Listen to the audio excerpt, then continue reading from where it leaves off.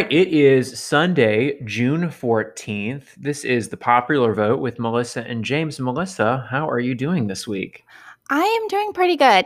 Today is Trump's birthday, and I'm doing nothing to celebrate it. So today's a great day. This week has been okay. How's your week been? My week has been actually pretty good. In honor of Trump's birthday, I think it's a great day to go down a flight of stairs or to walk down a ramp. Have you seen the viral video? No, I haven't. Okay, so you and rest of America search at the West Point commencement address. He seemed very unstable. Like, for all the claims and comments that he makes about Joe Biden's health, he honestly did not seem well. And when you see him walk down the steps, he was going very, very, very slowly, like as if he were afraid to fall.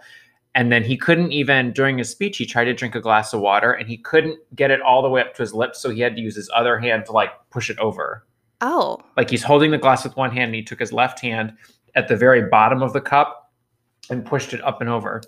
I don't know. I don't want to make fun of someone being differently abled. So I don't want to do that. But at the same time, I do think it's ironic that, or he, hypocritical maybe. yeah. Huh. I will have to watch that video and read what people think is There's a going lot on of there. conspiracies, I know. I love a good one. Right. And you know what? Speaking of a good conspiracy, there's no better conspiracy right now for 2020 than the Jeffrey Epstein Netflix documentary, which I know that you watched this past week, and I want your take. I did watch it. First of all, I think the documentary was pretty well done. I forgot how many episodes it is, but it took me a while to watch it because each episode is so heavy. They interview a lot of Epstein's victims and really talk about what's been going on for the last 20 years. But it's a good watch, but just be prepared to have a lot of feelings about it. But when I was watching it, I kept wondering, how in the world did this go on for so long at such an unbelievable scale? It went on for so many years. So many girls were trafficked and abused. When Epstein was arrested and charged, they were unbelievably lenient with that. So, of course, I went to the internet to look up conspiracy theories, and I just want to share this one. And normally when I share conspiracy theories, it's because I think they're silly and ridiculous and they make me laugh. But this is a conspiracy theory I truly believe. So I'm eager to get your thoughts on this. All right, lay it on me. So the theory is that Jeffrey Epstein, was a pedophile with a lot of pedophile friends, but he was also a spy. And I think that he was a spy, maybe like a triple agent. He was probably a spy for the U.S. government, which is why they were so lenient. Maybe a spy for Israeli intelligence services because his partner's father was a well-known person in that community. And then maybe also a spy for Russia, KGB, other very rich people. And his goal was to basically blackmail all of these very wealthy people that would come to his island or, engage in sex trafficking or pedophilia. And in the documentary, they talk about how there were so many cameras on his island, cameras in every room, cameras everywhere. And so it put him in a position to very easily document what was going on and then use that as potential blackmail against these very wealthy millionaires, billionaires, politicians, royalty, etc. Which seems believable. I just don't know how else this could have gone on and for him to not really be serve significant jail time for it.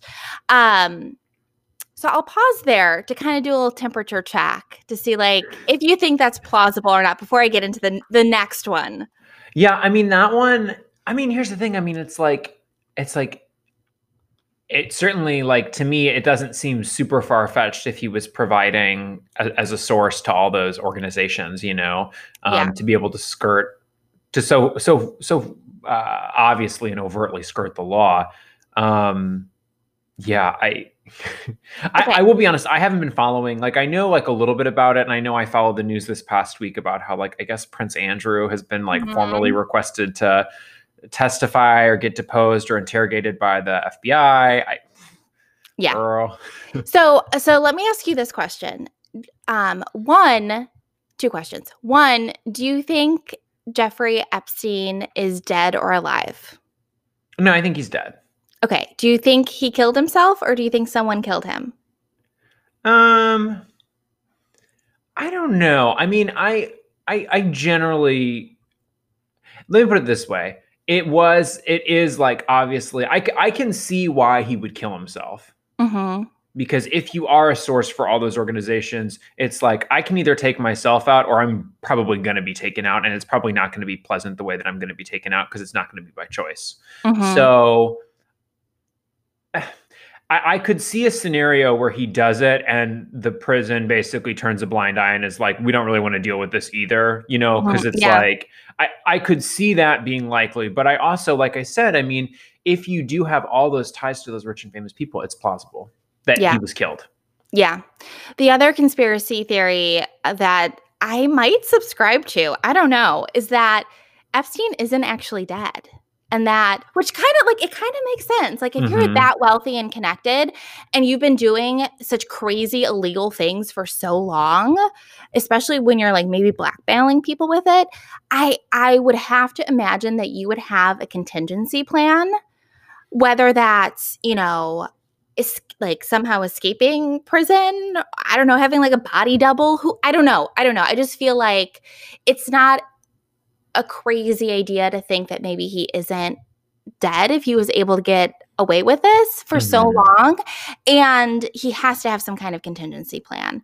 That said, it's also very strange because when he was in prison and he committed suicide, was killed, escaped, whatever it was, it's just so strange to me that like both cameras weren't working at that moment and like the security guard was asleep at that moment.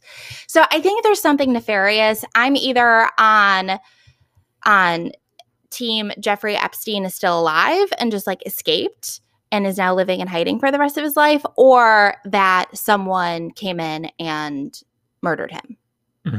Yeah, I mean, and again, all of those are very plausible. I mean, I don't deny, like, they're all very, like, with someone with that kind of money and those kinds of connections. Yeah, it's not like there's so many different possibilities because there's so much money and power, and that's how I see it from a, I would say, a casual viewer of the Jeffrey Epstein saga. Just a casual, like, if it's in the news, I'll read an article. Yeah. But I haven't seen the Netflix documentary yet, but it's been added to my queue. So yeah, and just to clarify, the Netflix documentary, it's very good, but it's very light on the conspiracy theories. It is focused on facts and interviews. So I have spent a lot of time on the internet reading about conspiracy theories. But did you watch HBO's Finding Neverland? Yes. Oh my gosh. Did you feel like it was kind of similar as far as the dark tone? Yes. Okay. Yes. Yeah. Which I don't even want to talk about Finding Neverland today. That was another, like, I could not, I think it was 2 episodes. It was like 4 hours long. It was long. That was another really hard watch. Yeah. Very hard. But I don't want to. I mean, I want to. I'm sorry for bringing that up. Sorry for bringing you up, MJ. We're gonna stay focused on Epstein. So at this point, unless you have anything else to add, I mean, I guess the episode can only go up from here, right? I agree. Let's move on to another topic, not involving pedophilia. Well, speaking of something fun, something a little dangerous, if you will, to quote the title of one of my favorite Michael Jackson albums. Fun or dangerous could be a block party, could be a very dangerous area in America right now. I'd like to talk about the CHAZ or the CHOP, the Capitol Hill Autonomous Zone, or Capitol Hill Occupied. What is it? Occupied protest? Yes. In Seattle, Washington. I know you've been following it. I did a little bit of light research, but I want to hear what you have to say about the CHAZ. Okay, I am obsessed with this, and the reason I'm obsessed with this is because the way people talk about this varies so dramatically. So I'm just going to read. So there's a website that was started. I'm just going to read how the organizers and protesters talk about themselves. Okay. And they're also saying that, like, we're not going to call it CHOP. like, we don't know who decided that. I think these people are like distractors and like right-wing media. So like, I really have no idea what they're calling themselves, but this is from their website. The Capitol Hill Autonomous Zone is a 6-block section around the East Precinct in Seattle, abandoned by police and left to burn. This area was instead seized by anarchists, BLM supporters, and other protesters who have since transformed it into a universal community based on mutual aid. Fundamentally, CHAZ is an occupation of Capitol Hill, not an official declaration of independence. And when I look at photos of it, I mean, they like put barriers up. They like created this no cop co-op where you can get like food and materials, and they like don't accept money. It is just so fascinating to me. And like, they really think they're doing something. Like, they really think that they are their own entity. But I was watching the news, and the Seattle mayor was doing an interview, and the Seattle mayor was basically like, this is just a block party. Like, we have block parties all the time in Seattle, and this is basically just a block party. And it made me laugh because it's just like, you guys are not on the same page about what this is. So I'm eager to hear your thoughts about this. So again, whether it's a block party and it's fun or it's downright dangerous. I mean, have you watched any of the Fox News clips on it? I haven't, no. I mean, you would think that, well, what they're saying is that this is a lawless area, which, okay, it seems like there's no cops there. So, I mean, I guess that's kind of an apt adjective a little bit. If you assume that without police, chaos occurs. What they're saying is that some of the business owners in this area, I guess, have been like, they're saying that anecdotally, and there's no sources because no business owner will go on record, which I kind of believe, but they're saying that like some of the people who are in the leadership of this organization, which doesn't really exist, have gone up to business owners and said, well, if you don't want your shop looted, you'll give me $500 tonight and we'll guard it for you. That's what Fox News is saying. And they're saying that of course, the liberal Democratic mayor, Jenny Durkin, has no control over the city, that this is ridiculous, that, if we don't, take back this precinct, blah, blah, blah, blah. And like the fire police chief went to the abandoned police precinct to kind of like board it up and secure it. And then he was interviewed, and, he doesn't, of course, like every fire department right now does not want to get involved in any of this drama with police. Yes. So he's like, you know what? We all work together. We're just doing the best we can. I mean, he was just like very, like, you could tell, like, he was like, this is not my circus. This is not my monkeys. This is not my sandbox, not my toys. I do not want to get involved.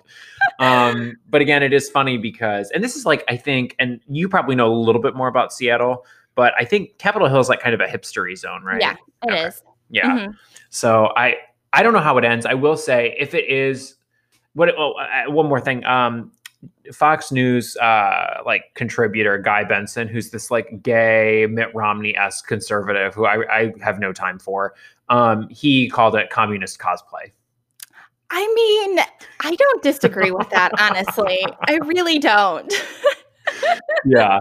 My thing is that I hope that this peacefully ends, because if this goes on for like another like a few more weeks, okay, it'll probably start to slow down. But if this continues for like a month, it's probably not going to end well. I could see it being like a left-leaning Ruby Ridge or Waco, which no one wants, and I certainly hope doesn't happen. But like, shit's crazy and things happen. This is 2020. Yeah, I mean, they have a list of demands, which include things like defunding the police. I don't know how it's going to end. I like to think that people that live in that area, business owners in that area, are probably going to become pretty intolerant and really push for something to happen. So we'll see. I don't think it's going to get violent. I mean, I looked at photos on Instagram with the hashtag Capitol Hill Autonomous Zone. There is an Instagram account called Capitol Hill Autonomous Zone, and there's this I don't know who runs that account, but they took a screenshot of their DMs, and a reporter was like, I don't see like a blue check mark. Is this the official Instagram account of CHAZ? And the account replied and be like, excuse me, like, why do we need to be deemed official by Instagram? Like, why are you even asking this question? Like, this is a movement that involves everybody. There's no leader. There's no official Instagram account. And I'm like, okay, this is Oh, Lord. like, you do you. I'm happy for you, but I can't deal with this. Yeah, it looks like to me, everything I see, it's like one part like Summer's Farmers Market, one part like woke university, Yeah. one part, like Occupy Wall Street. Yes. That's what it reminds me of, Occupy Wall Street. That's probably the closest thing to it. So Yeah. we'll see what happens. I certainly hope it ends with a nice day crescendo and everything, hopefully, change is made for the better, right? Yes, I agree. That's what we're all hoping for. Change for the better. Speaking of change for the better, NASCAR this week. Let's talk about NASCAR. Vroom, vroom. Who knew? Who knew? Becoming a fan of NASCAR, like, I needed to put that on my 2020 bingo sheet because I'm shocked. Yeah, so in case our listeners don't know, NASCAR said, and to be fair, also the U.S. Navy and several other organizations have come forward and said, you know what, it's not appropriate to have Confederate, some people call them rebel flags. Let's call them what they are. They're Confederate flags. Yeah. Confederate flags in workspaces and then also like at NASCAR events. Well, I mean, obviously, my whole thing about this whole debate is Confederate flags, Confederate statues. If I hear one more time someone say, well, you're trying to erase history, my head is going to explode. It's literally just it's going to pop off and end up on the moon. Yeah, I really struggle with this argument because for so many reasons. One is a lot of those statues like were built in the 1960s and 70s during the civil rights movement as kind of a subversive way to say like we're still racist, basically. Yeah, we're going to intimidate, and they were put in public spheres to intimidate African Americans. Yes. That's literally why they're there. Same thing with the Confederate flag. Like that became popular in the 60s and 70s. And yeah, the Confederate flag, I really find it frustrating that people feel so strongly about it. I have spent a lot of time on NASCAR's Facebook page, reading comments from people about how upset they are. And first of all, I've never seen so many angry misspelled words in a comment section. Oh my God. But beyond that, like I just jotted down some comments that I saw from these people and yeah. Okay. So somebody commented, NASCAR was born in the South. The flag is irrelevant to what you are saying. It's part of NASCAR heritage, which I love how like the argument went from like, it's the heritage of the country. It's the heritage of the South. So like now it's the heritage of NASCAR. What? What? My whole thing with all of this is at the end of the day, like this is an anti-American flag. This is no different. This was a flag of a group that wanted to secede from the United States and continue the enslavement of an entire race of people. I know. It's literally a flag of a terrorist nation, yes. And people are acting like it's the most patriotic thing ever. It's beyond ridiculous. People on the Navy's Instagram page were saying like, well, I don't want to join the Navy now. And it's like, well, then you're probably not a very good American if you care more about a rogue terrorist tearaway group from what now? Almost what 160, 170 years ago. You care more about that than being a patriotic American. But yet these are the same people who are like, you need to stand for the national anthem. And that's true. I know. Yeah, it blows my mind. And it's like, okay, let's entertain the argument that it's heritage and history. Why do you need to bring a piece of heritage and history to a sporting event? What are you going to do? Educate the people around you with your flag? Like it's so irrelevant. And for the record, I think the Confederate flag is so racist. I'm so flabbergasted at the lengths people will go to be racist, but argue that like it's not. It's Yeah. not. Yeah. And I'm also a big fan of NASCAR because they're really supporting. I don't know if he's the only one of the very few Black NASCAR drivers. His name is Bubba, I think. And I appreciate the decision that NASCAR made. I appreciate that they're throwing their support behind this driver who seemed to be the catalyst. I mean, he called for them to, put an end to Confederate flags being at races. And he's also now driving a car that says Black Lives Matter on it. And I good on them for, supporting all of this. But I mean, this Facebook page, James, like not only did people freak out about the post saying like Confederate flags are banned, there were then some posts about Bubba. They interviewed him. I'm sure they were wildly racist. Oh my gosh. Do you have more comments? I have a few more. Yeah. This is a good one. NASCAR bans the Confederate flag, but allows Bubba to put Black Lives Matter on his car. Double standard.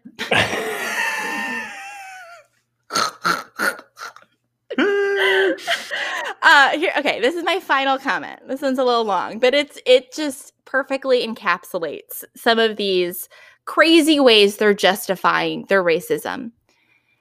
This is a post about Bubba and his car that says Black Lives Matter. Then take Black Lives Matter off of your car. NASCAR's roots are from the South. It is part of our nation's history. What's next? You want to burn all books about the Civil War? If you have the right to put whatever you want on your car, then they have the right to display the flag. You can't have it both ways. You're going to start kneeling during the national anthem? 6 question marks. NASCAR, I hope it rains every weekend this year.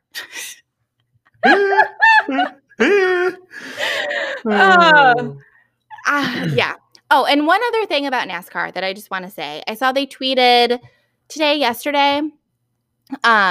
They said they're partnering with an organization called You Can Play, which fights for the eradication of homophobia in sports, centered on the slogan, if you can play, you can play. I don't know why that's funny, but it is. Yeah. Anyway, they tweeted and they said they're partnering with this movement organization to ensure safety and inclusivity of LGBTQ athletes, coaches, and fans. And you can imagine the comments on that announcement as well. Because, it's Pride Month. I know.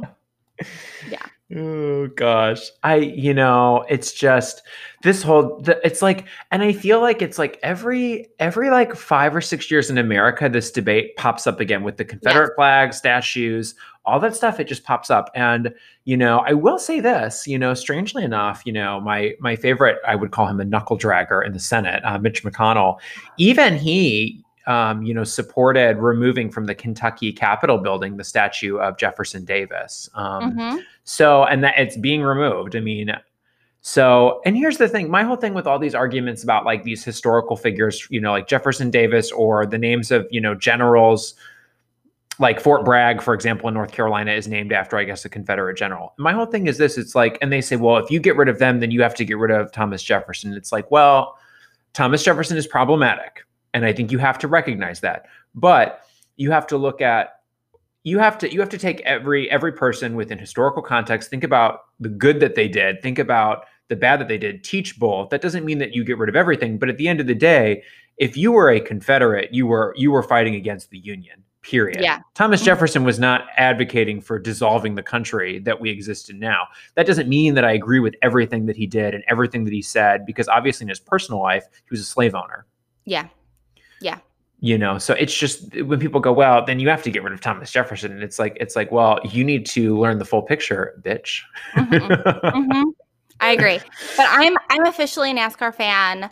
Like, I don't know. I need jerseys. I need posters. I need merch. I need tickets. Like, let's go. I am going to support NASCAR now. Love it. Love it. Total plot twist for 2020 for you, Melissa. I agree.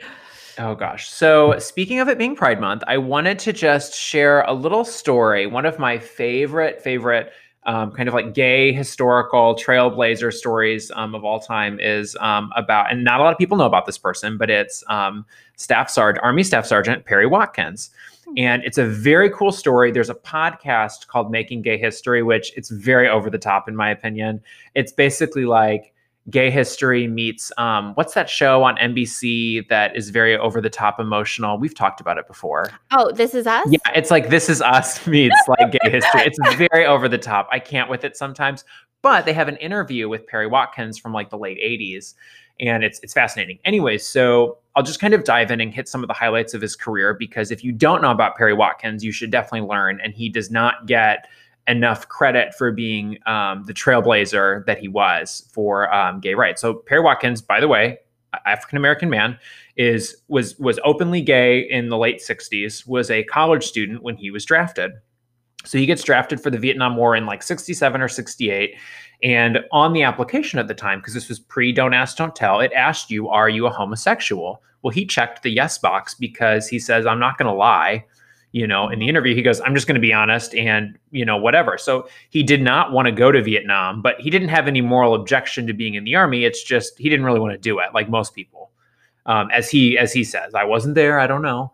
But so he checks the box. Yes, he's a homosexual. Well, at the draft board, then they sent him down to some psychologist. And the psychologist at the time said, well, what do you do? And like got into the nitty gritty of his sex life. And he said that he was gay. And so in no uncertain terms.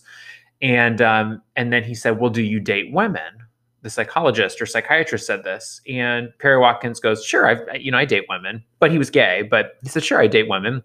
Because he goes, it's the 60s, I go on dates with women. And so the psychiatrist says, yes, he's a homosexual, but he's fit for military duty.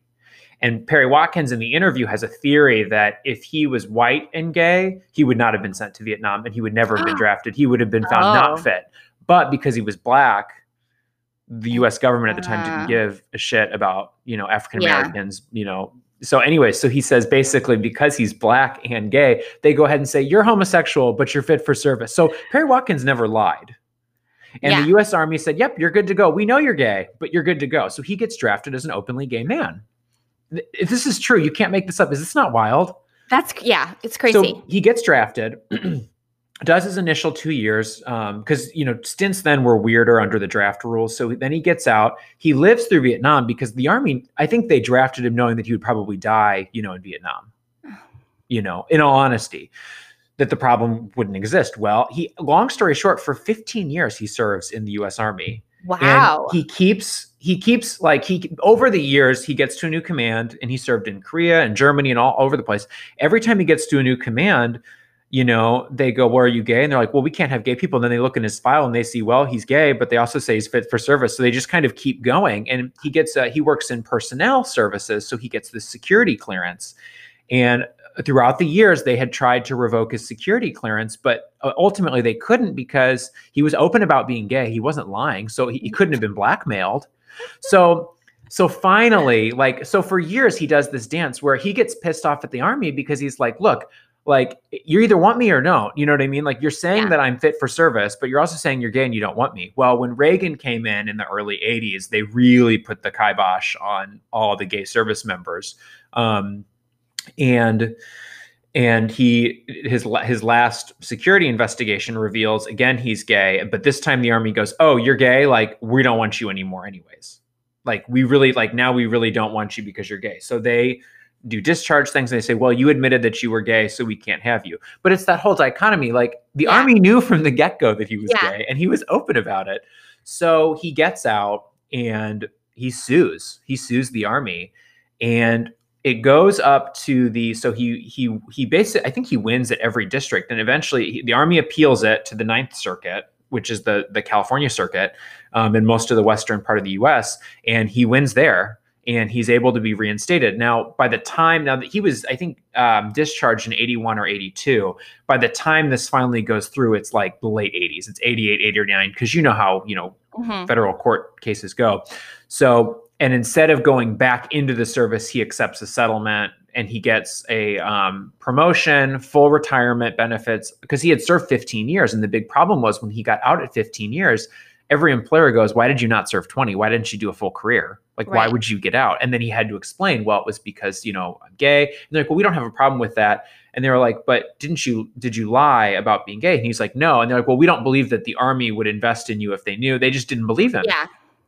So anyways, he gets like $130,000 settlement, promotion, full retirement benefits and everything.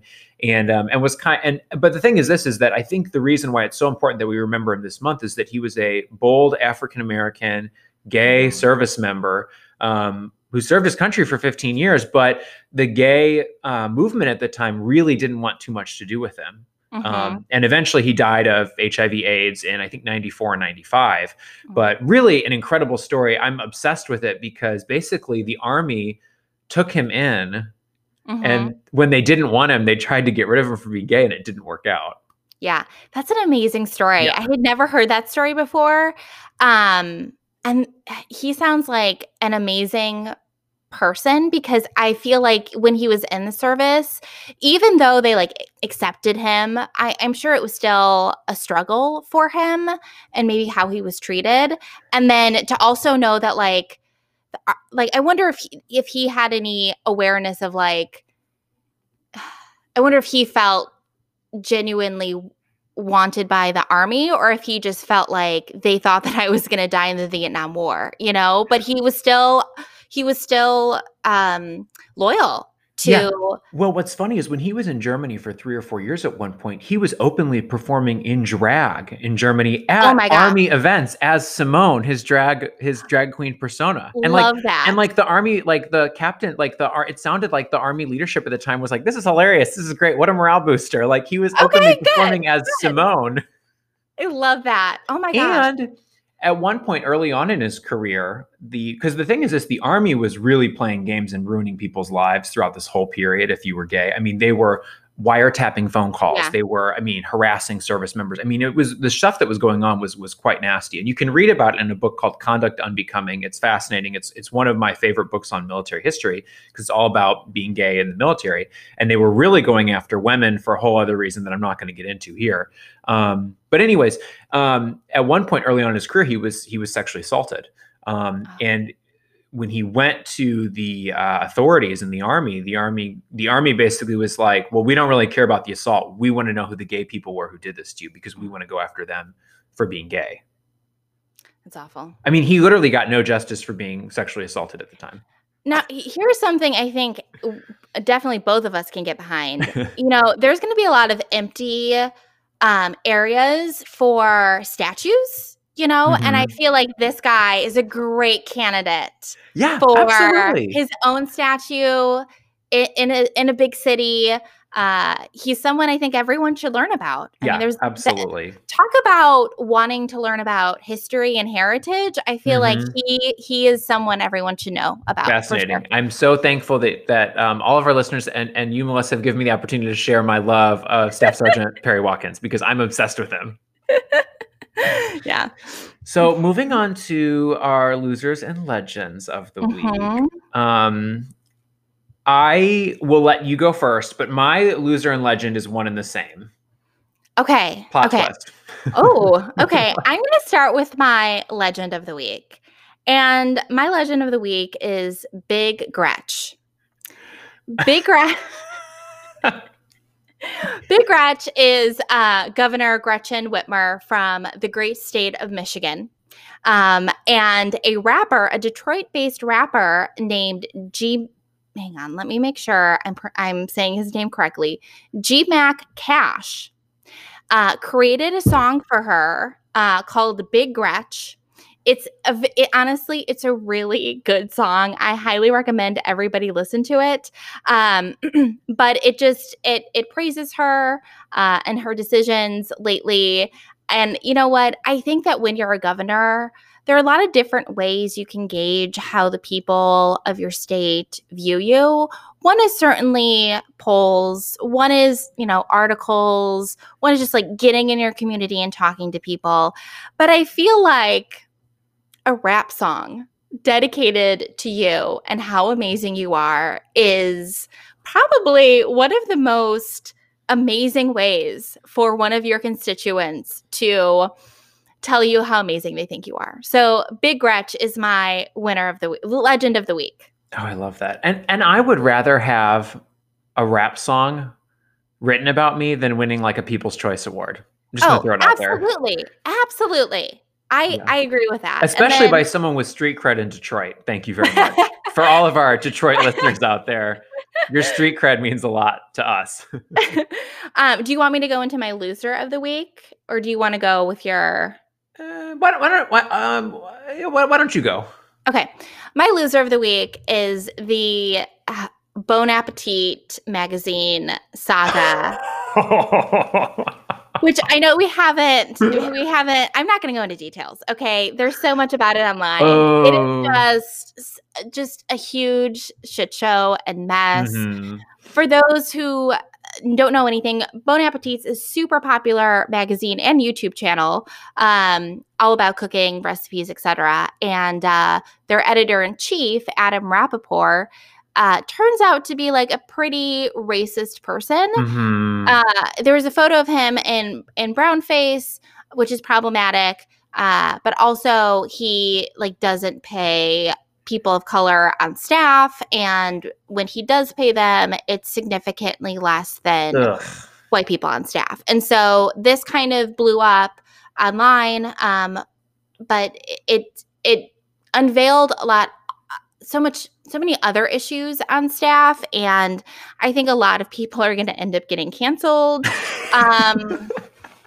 RIP from this whole saga. And I guess the thing is, what I struggle with is like, this whole saga is it's awful. Everyone should be paid appropriately, mm-hmm. right? But it's unfortunate that when I was reading all about this, I'm like, I'm not surprised that people of color are getting paid less at a magazine that it seems like most leadership is white. All of their recipes are like, American, like super basic foods. So it's like, it's a loser because it happened, but it's also a loser because it's like me, and I'm sure a lot of other people weren't particularly surprised. And that's also super unfortunate. Yeah. Yikes. Did you hear about how Allison Roman almost got dragged into this? Yes. Okay, we're not going to go into that, but that about the Amy Winehouse costume, you know what I'm talking about? Yes, Amy Winehouse / like Chola or something. I think she was this cultural critic was saying like we need to go after Allison Roman, but like for looking like she was wearing like I guess like brown face for being Hispanic, but it was literally just an Amy Winehouse costume. And so some people were like coming to her defense. Like it's just, I know who knew like the food community. I guess I didn't know either. Like I like cooking, but I'm not really like ingrained in celebrity chefs or whatever. Like who knew that there was so much drama in this community?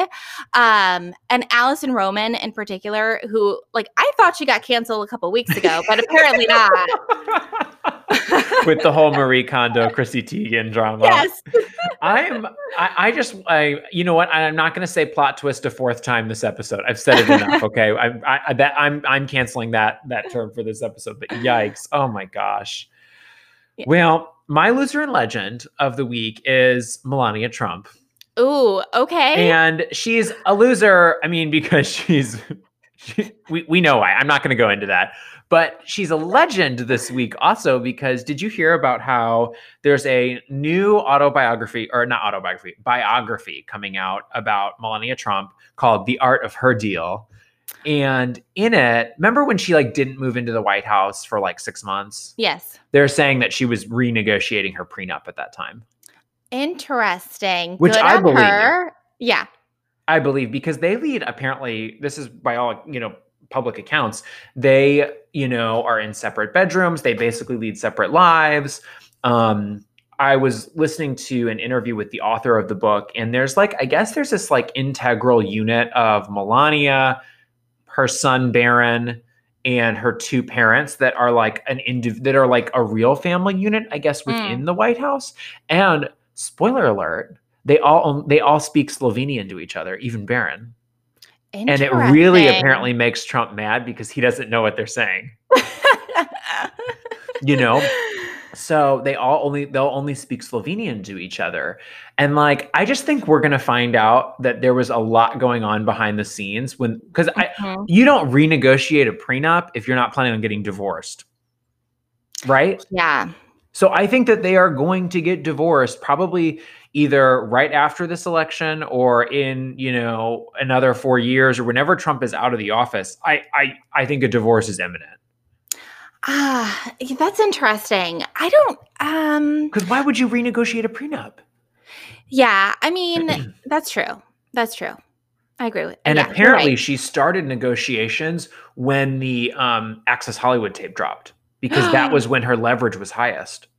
Interesting. Yeah, I mean, it's like we don't know. But also what's weird is also like Melania Trump is like, she's been, I'm just going to say it. I think she's been a total troll this administration, whether it's wearing the I don't really care, do you jacket, or her whole campaign Be Best about not cyberbullying. Like, I think she's trolling.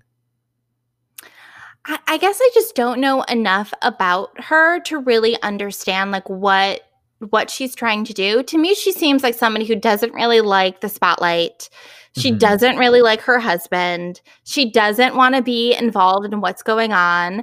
And she's probably like a little worried and scared about like saying too much or doing too much, right? So I don't know.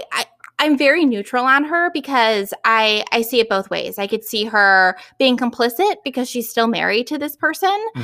At the same time, I could see how she's like, I have no other choice right now. Right? Like So I want to learn more about her. I wish she would do some interviews, some more speeches, and really kind of speak from the heart rather than whatever Stephen Miller wrote for her, whoever her speechwriter is. Or plagiarizing from Michelle Obama. One and the same. Exactly. Oh gosh. Well, I had a great time talking to you this week, Melissa. Was there anything else fun going on in the world this week? I know fun is a loaded term for the times that we live in.